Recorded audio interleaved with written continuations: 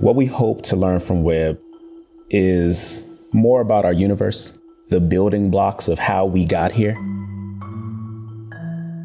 being more on the engineering side of things.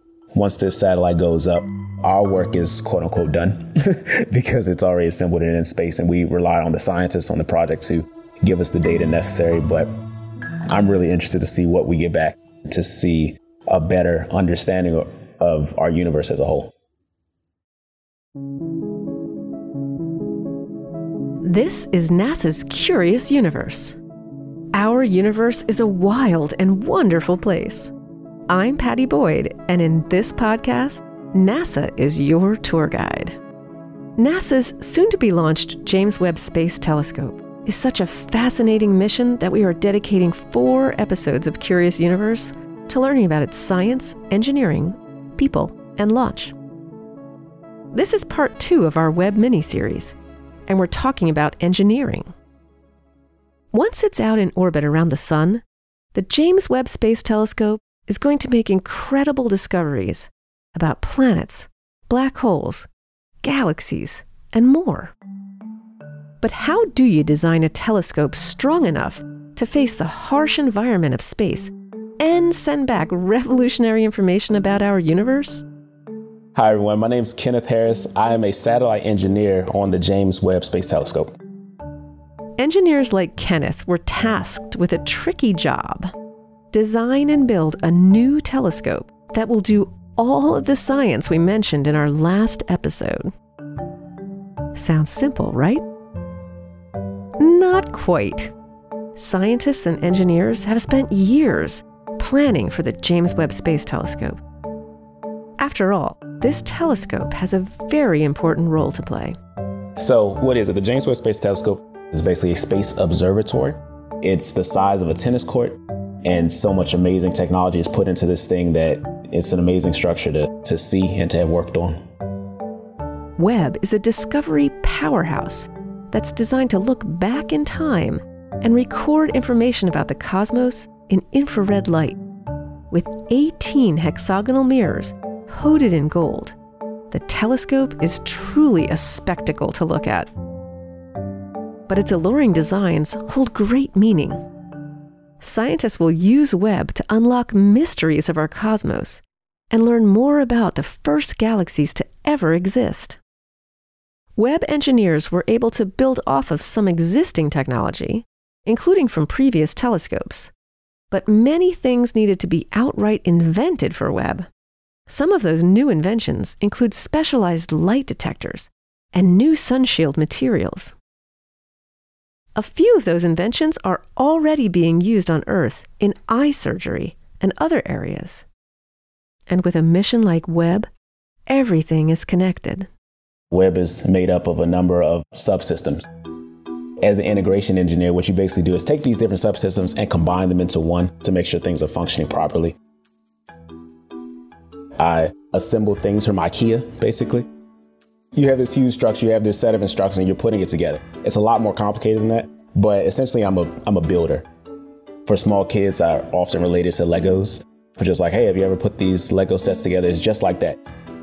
You have this really, really complex structure. You got this amazing team behind you. You got these procedures that you put a ton of hours into and a ton of thought into, and you're really just on the floor in the clean room executing what's on paper. A clean room is exactly what it sounds like. A room that's extremely sanitized.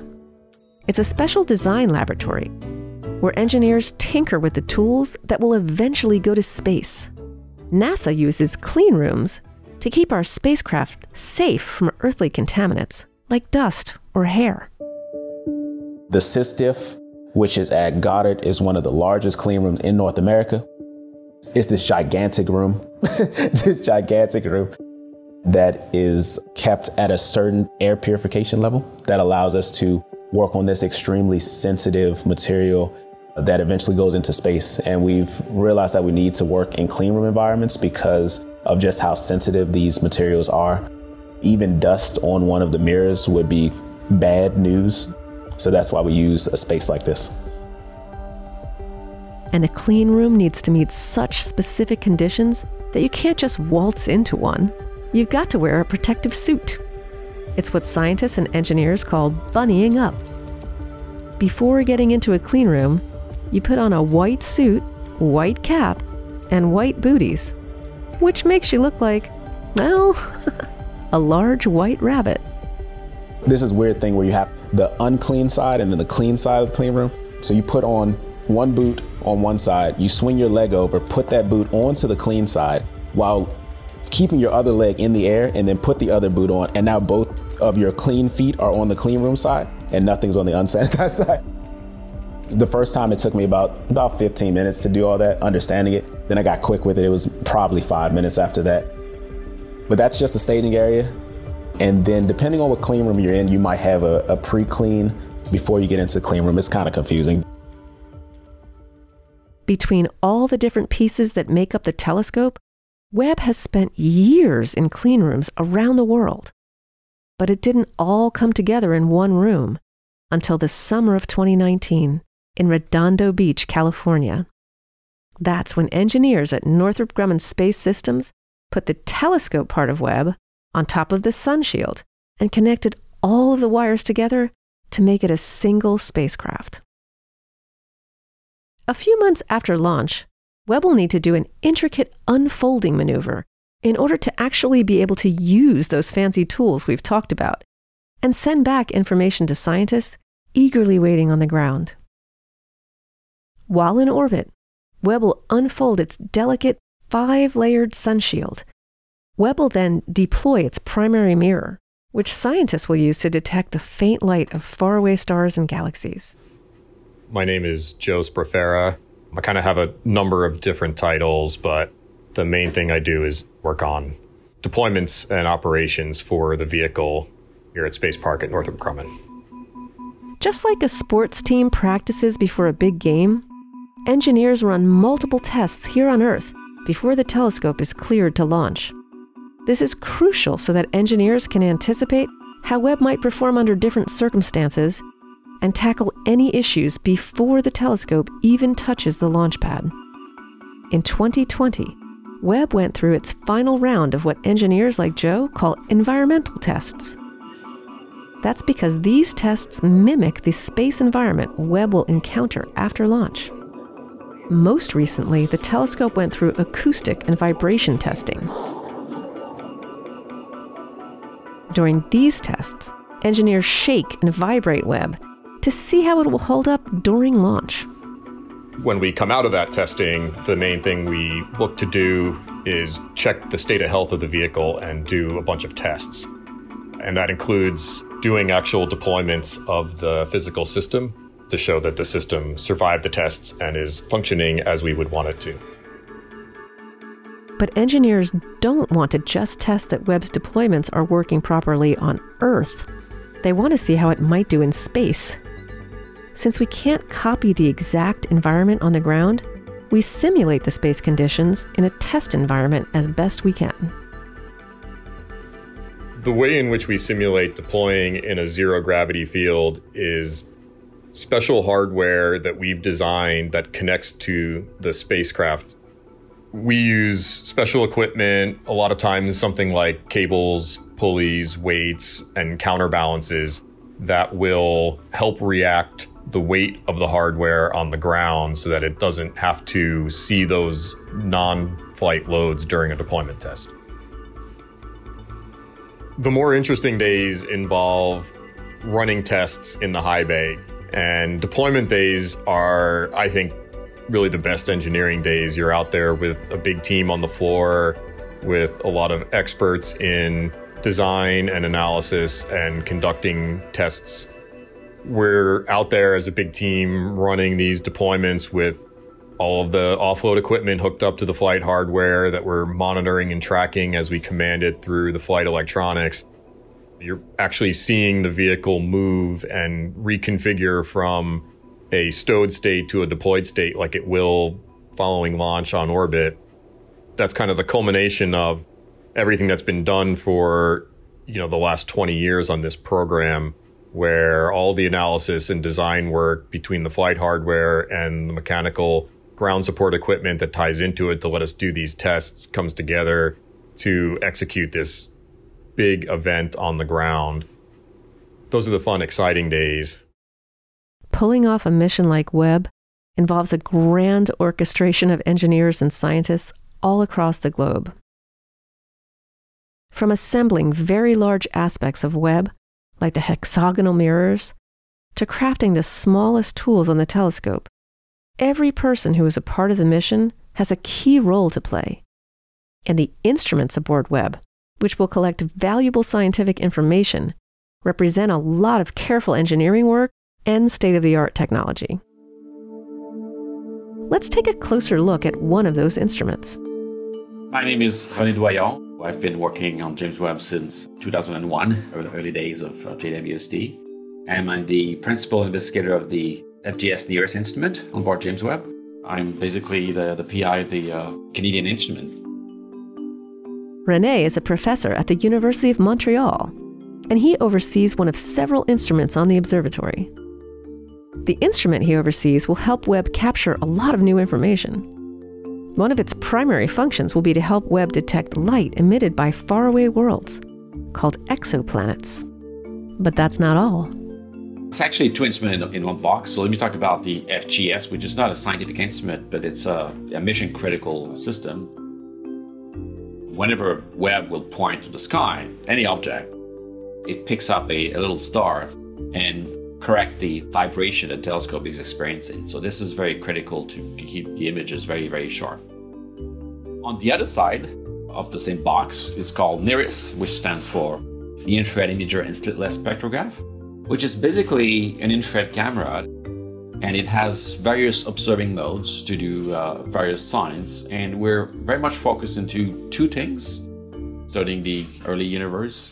So we have a mode where we can take spectra of all the sources in the field. We have also another important mode, which is very specialized, very unique to the Webb instrument. It is specialized to look at very bright objects. And what we want to do there is study exoplanet atmosphere, looking at terrestrial planets that may be habitable to hot Jupiters. Hot Jupiters are a type of exoplanet that are pretty common. They're gas giant planets located very close to their stars. FGS NIRISS wasn't originally designed to look at exoplanets, but engineers adapted it. This Canadian instrument will look at all types of exoplanets and more. Though Webb is a large observatory, it's composed of many smaller instruments, each of which was carefully crafted by engineers. And that's the case with FGS NIRISS. It's about the size of big washing machines, mostly made of aluminum. It's got mirrors in there, very fancy mirrors that reflect lights and can take an image. And there's also a filter wheel, a dual wheel, which can select filters and also dispersing element prism to do all the various science that we want to do. So much of engineering comes down to design, creating the right tool to get the job done. For Rene, working on Webb and representing the Canadian Space Agency on this historic mission has been a rewarding experience. It's been very exciting. This telescope will just revolutionize our picture of the universe in many, many ways. In the early days, it was basically some kind of a dream, right, to do these very first pictures. But, we kept working on it, and that's research. That's how research works, and you learn things, and there were some failures, and it's not a straight line. It's a zigzag. Sometimes I go backwards and then go forward again. And chance also is part of the game. That's how research works. It's very exciting. I'm very proud of it. The functionality of all of Webb's instruments will play a critical role. Webb's tools were engineered to do the best job possible. But there's beauty in these engineers' designs, too. The inspiration of James Webb, I think, is far-reaching because you have the opportunity to combine science with art. There's an artistic feature of James Webb that can't go unnoticed. I would hope that individuals can see something that took so much time and that also is artistically creative and that so many minds have gone into, that individuals are inspired to continue to pursue whatever, career path they're going after. and kind of see how it blends into the world of space. For Kenneth, the inspiration of working on a project like Webb goes beyond the beauty and potential for discovery. Kenny grew up watching his father build important projects right here at NASA. As a Black American, seeing someone who looked like him and who cared about the same things he did inspired Kenny to pursue his career path. My greatest role model in my life is my dad, and he's also an engineer at NASA. So I spent, even before I was an intern, even before I had an opportunity, I spent a lot of time at NASA in Building 5 at his desk after school. He picked me up from school, me and my sister from school. He'd bring us back to the office, say, hey, I got some work to finish up. Your mom will come get you soon, or, you'll stay with me until we leave. And he was so dedicated to his work, but still made time for his family, still made time for everything else he needed to do. I had the fortunate opportunity to see that an engineer isn't just someone that is confined to a lab or confined to their desk. Like, they have a life, they're able to do these other things. And also saw an individual that looked like me in the field. And that was something that was really, really important to me. So many people have had a hand in bringing the James Webb Space Telescope to where it is now. And countless others will learn from this telescope for years to come. The international nature of the project, bringing people from different countries, backgrounds, experiences, and identities together, paves the way for the next generation of engineers and scientists to see themselves represented in the work and pursue whatever discoveries come next. This is a longer mission to get off the ground, I'd say. It also kind of pushes the envelope of persistence and dedication and passion for the field. At heart, everyone's really interested in seeing what happens with this thing. Everyone's really has this childlike innocence when it comes to science and technology, and they have a passion for what we do. When scientists first dreamed of a more powerful space telescope, the successor to our Hubble Space Telescope, we knew what we wanted to accomplish, but we didn't yet know how to get there or what tools we'd need in order to make it happen.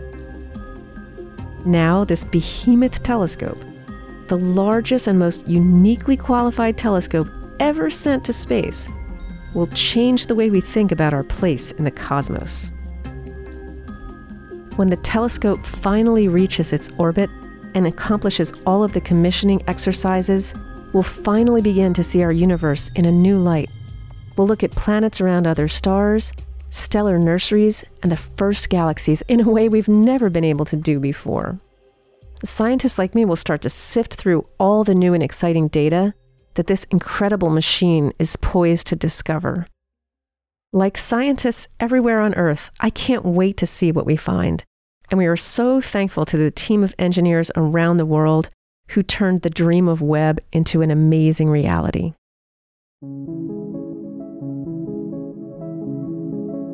Next time on NASA's Curious Universe. When I was a child, I would actually gaze up at the stars at night and wish I could just grab one with my bare hands, if I could just reach far enough. And I certainly had nothing to lose. In the city apartment that I lived in with the police sirens going by, I would stare out of our little window at the stars and just lose myself in them, really. This is NASA's Curious Universe. This episode was written and produced by Katie Atkinson, Liz Landau, and Christina Dana. The Curious Universe team includes Maddie Arnold and Michaela Sosby, with support from Elissa Fielding.